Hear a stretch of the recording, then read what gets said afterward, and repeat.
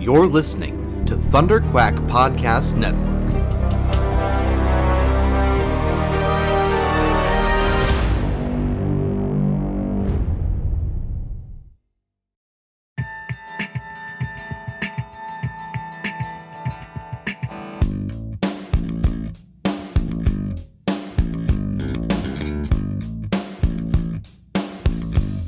You're listening to the Pullbox Podcast, the International Graphic Novel Book Club. Here are your hosts, Curtis Finley and Michael Cohen.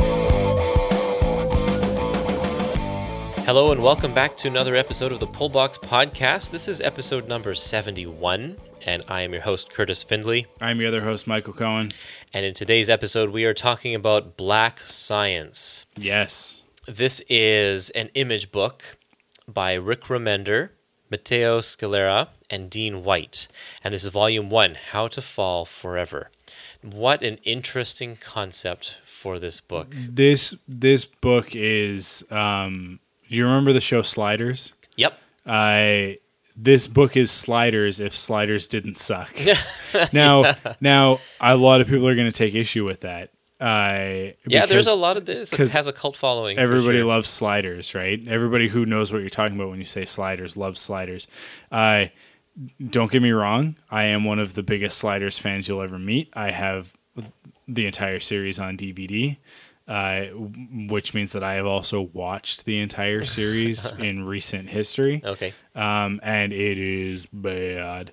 Oh man, it's like it's 90s genre TV bad, right? Where it's like, well, that was made when there was just this sci-fi boom, and like because of Star Trek was so popular, and like Stargate came out, and Babylon 5 and Sliders was just kind of sticking it in there as well. Yeah.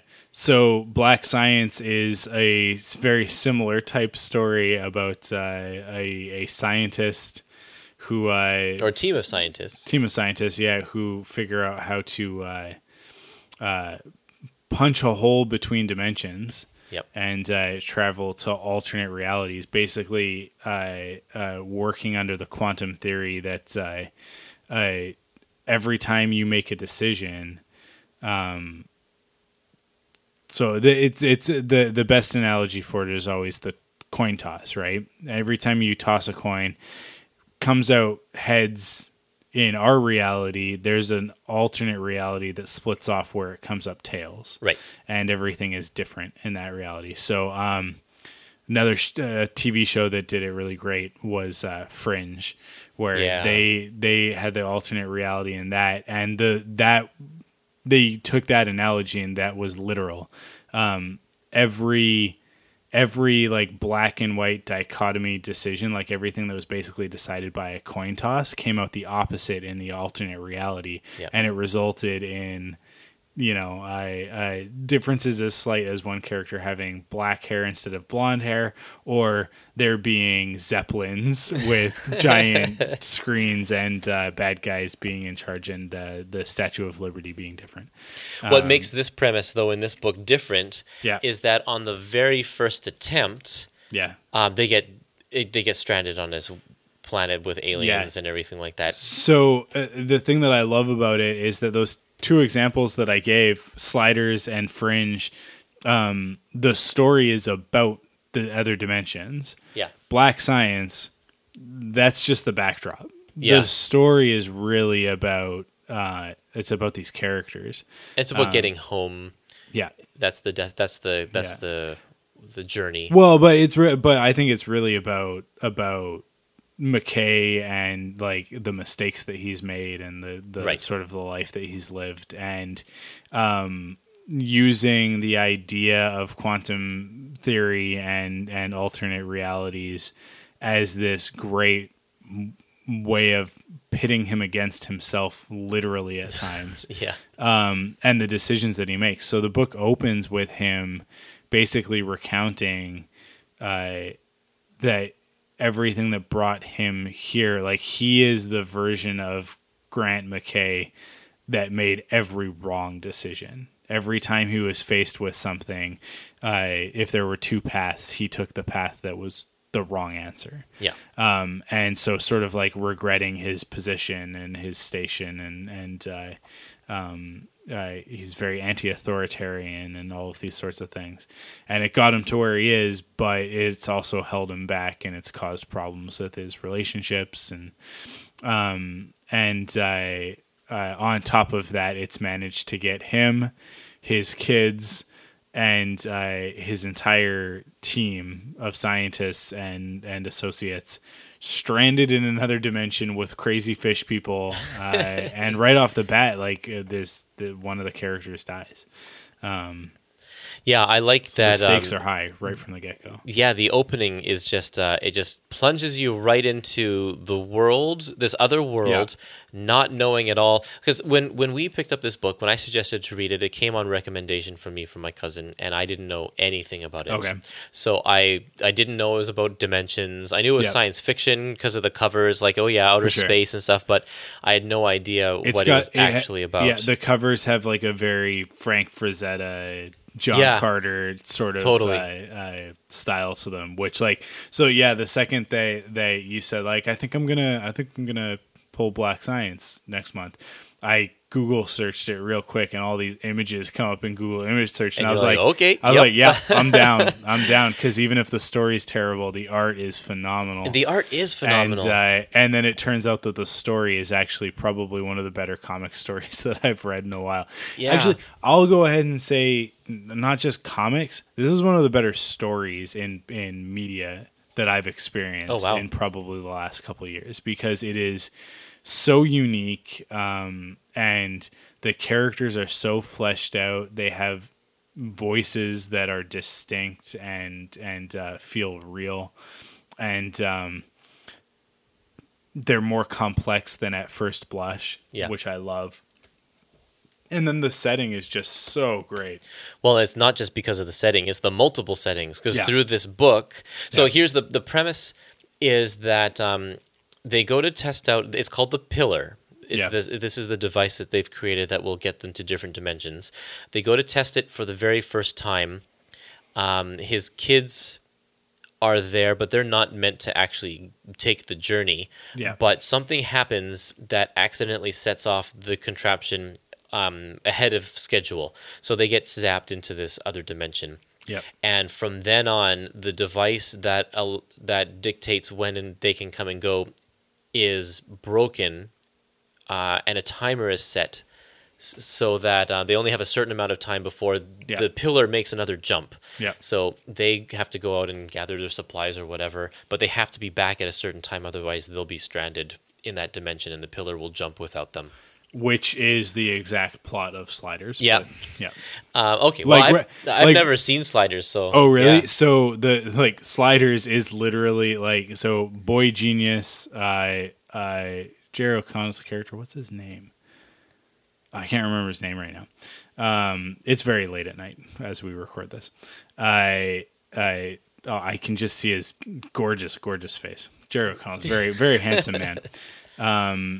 Along with his professor John Rhys Davies, and his girlfriend, and then later on a friend that they meet in another one of the dimensions. Basically, he goes to test this thing, and he goes through, and on the other side, what do they call it? Jeez. Earlier I said I'm a huge Sliders fan, and now I can't think of any of this stuff. But basically, their version of the Pillar. Yeah. It has a timer on it, and the timer is random every time. It's set. Oh to wow! A So time. it's exactly the it's same. It's exactly the same. Okay. Well, I don't. This is not as unique as I thought. And it they was can't then. get home. The best part about Sliders, though, is that in the pilot, spoilers for the pilot of Sliders from 20 years ago. Yeah, 20 years ago. They go through and they're traveling through these different dimensions, and they're like, oh no, we're lost. And then he's like, I think I've got it. I think we can get home. And they go through the wormhole or whatever, and they come out in front of his house, and it's they've only got 5 minutes or something like that to determine whether or not they're in their own home reality. And he's like, I know, the surefire test. This gate always squeaks. And he goes and he moves the gate, and it doesn't make a noise. And they're like, oh, okay. And like the timer goes, and they go and they jump back through. And then after they jump through the wormhole, this guy comes out the front door, and the main character's mom is there, and she's like, "Thanks so much for fixing the gate." Yeah, oh, I've been asking. Oh, man, I really wish I could remember his name, but I've been asking my son to do that for ages, and he just hasn't gotten around to it. And I was like, "Oh, no problem. Squeak's totally gone now." And so, like at the end of the pilot, like they get back and then immediately leave. So. And then it takes them a long time before they get back. But Sliders goes to some pretty crazy places by the end of that series. Cool. But it's the exact same premise. But because this is a comic, they can do some stuff that I'm sure the television show couldn't. The aliens and stuff probably look a lot better. I really like this guy Matteo Scalera. His art is just fantastic. He's got a very unique style. It's a little bit cartoony. Yeah. The main character, Grant, has this big nose that you wouldn't ever see in just a regular Marvel comic or something like that. He has some great textures too. I guess, let's see if he colored this. I'm not sure if he used the colorist as well. Yeah, I don't know. I didn't check, but. Okay, so Matteo Scalera is the artist. Dean White does the painted art. So he did. I would assume that's the colorist, basically. Maybe you could consider him the inker as well. But the two of them together just are a fantastic team. My only gripe about it is that his two characters, Rebecca, which Grant is having an affair with. He's one of his scientists. Yeah. And his daughter Pia kind of look the same. They just have different hairstyles, but their faces are very similar. And I mistook them a few times reading it, and especially because there's a few moments where they are sort of in conflict with one another. Yeah. So it was a little tough to discern that, to distinguish that, but. Yep, but otherwise, I liked this first volume. I thought that it was nice that they went to some different worlds, and all the different worlds had different purposes. They weren't all just like, oh no, the indigenous creatures of this world are now trying to kill us. Yeah. They actually went to a world where the indigenous creatures are nice and gave them hot baths and food and stuff. And where like it's just a civilization, just like ours. Exactly. But I absolutely love that one of the worlds that they end up on is a world where Western civilization doesn't make it all the way west. Right. And so it's never explicitly said, but it's sort of implied that because Europeans didn't go to the New World, the indigenous people of North America were able to develop on their own. Right. And they developed at a way faster rate than the Western world. And so they've got, in World War I, they've got like spaceships, basically. Yeah, and laser guns and stuff, And so you like it's like this awesome warrior a group of Native American Apache. I think they specifically call out that they're Apache. So are they traveling warriors through time then as well as space? Well, I think like the if every single thing that could happen can happen differently, then time could move differently. Then World War I could happen in present day rather than back in the early. Exactly. So it's one of those things with alternate realities where it's like, look, even with Star Trek, they don't even do alternate realities necessarily. Sometimes it's just another planet that developed with like humans developed there as well, but they've developed a few hundred years behind humans on Earth, so they're just in the middle of their 1930s. Good old classic Star Trek. It's just an excuse for them to use backlots. That's all that is. It is production value. But I just thought like such great, unique, clever ideas. That are not even important to the story. No. Like, that's the biggest thing is like, it doesn't even really matter. But, like, what if in World War I the Germans were fighting Native American cyber warriors with giant mech suits. Like, it's silly, but it's also kind of ridiculously awesome. So the one thing that Grant, the main character, is trying to do is he's very protective of his kids, of course, because they weren't supposed to be on this journey and into these dangerous places. So he's trying to get them home. But then all of a sudden he's meted by a mystery person who ends up being another version of himself from a different dimension or different time, who in that one, his kids have died. Yeah. And so he's now found out that another Grant has also created a pillar and has his kids alive, so he's coming to take his kids. So the great thing about this is that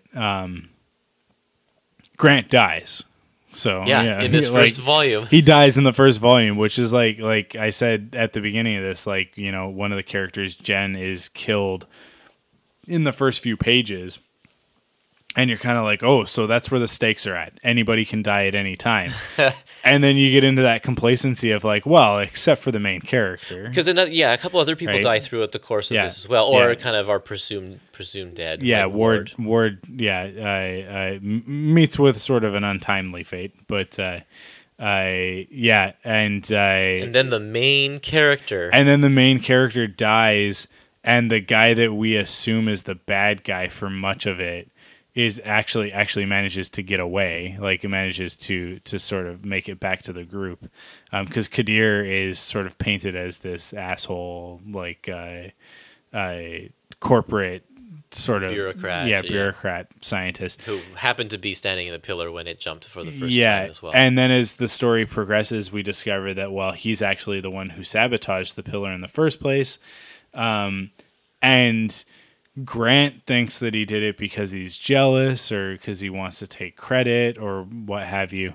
But we get Kadir's inner monologue, and unless Kadir is really good at lying to himself and us as the audience, his motives are actually very altruistic, where he looks at the pillar as a dangerous device that will only bring chaos and destruction. Because as much as Grant wants to use it to get resources from other dimensions, because resources are running scientific knowledge from other resources to solve cancer and all that kind of stuff. Kadir looks at it and says, like, as much as there are the benefits, the dangers are way out. Like the pathogens and viruses and weapons and technology that will make it into the wrong hands and all sorts of stuff. So he agrees to fund the research in order to sabotage it and discourage Grant from ever revisiting it and just put it out of his mind. But unfortunately, he gets pulled in with everybody else because he shows up to stop them, to get everybody away from the pillar before it goes off, because Grant's kids are there. And he's like, well, they're not supposed to be there. He doesn't care about the rest of the team. The rest of the team can get stuck in another dimension. Yeah, but these are innocent kids. But not these kids. So he shows up and he ends up getting stuck with them. But yeah, it's just like... I think we've kind of talked about some time travel stuff before. We definitely did with the Addernaut and great time travel stories and that sort of thing. But seconds, but Black Science is the same sort of story, but instead of it being time travel, it's interdimensional travel. Yeah. And instead of it being like traveling through time, it's what if every decision that was ever made turned out the other way or a different way, and the infinite possibilities of that. Yeah. And there's some really cool sci-fi concepts in this. Like, they refer to the multiverse. Actually, they refer to it as the Eververse, not the multiverse. Because multi implies that there's a finite number, but Eververse implies that it's infinite. And they refer to it as the onion. Yeah. Because each decision creates another layer and another layer and another layer, and the layers are multifaceted. And then his son asks the question of, but what's at the core? Yeah. And Grant's kind of like, that's why you're a smart kid, because like we might never know, but it would be theoretically, based on this presumption of their Eververse, it would theoretically be the first decision. And then the kid's like, so you mean like God? And he's like, yeah, because he's a scientist, so he's very pragmatic about it and very like, well, I don't know if I would say God, but the closest thing that science will allow to that or something like that. Do you think they'll reach the core at some point through the series? I think if the series has a beginning, middle, and an end, then yeah. But if it's like The Walking Dead and it's intended to just keep going forever, then no. Right. But right. I don't know. Has it continued past these first few issues? Yeah. Okay. There are 3 or 4 volumes out, I think now. Okay. Great. I'm pretty sure. Awesome, because I would love to dig deeper into it. Yeah. Continue with the series because it ends on it ends with Grant dying, and then like they basically jump to the next place. Yeah. It's like okay, well, I've become invested in many of these characters.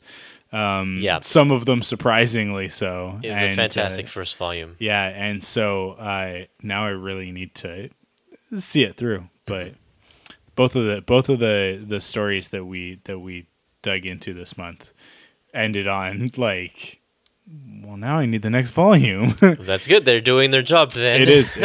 Yeah, that's kind of what you want, but at the same time, it's kind of like, yeah, I have too many things to read already. But yeah, I loved it. I thought it was great. Yeah, me too. Good. Cool. Wow. Well, next month it'll be a very different change of pace. Yep. We'll be on location at the Vancouver Retro Gaming Expo. Yep. And we're talking about retro gaming comics. Yeah.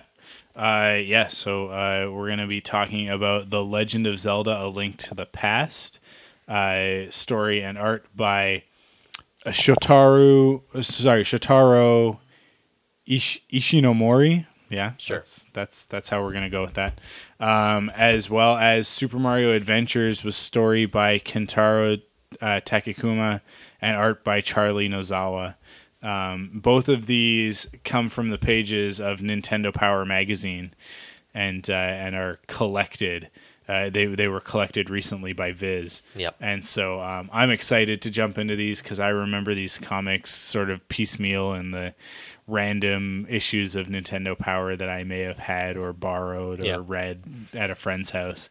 So it's going to be cool to actually read through the full stories, and they're great. I just read them with my boys. Yeah. And they're just fantastic. Yeah. I'm excited. So been looking forward to this. So it's going to be a retro gaming month. Yeah. On Pullbox.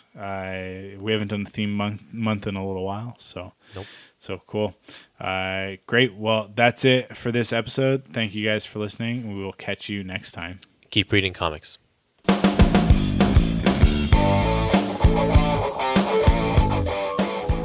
For more episodes of the Pullbox Podcast, visit us at pullboxpodcast.com or on iTunes.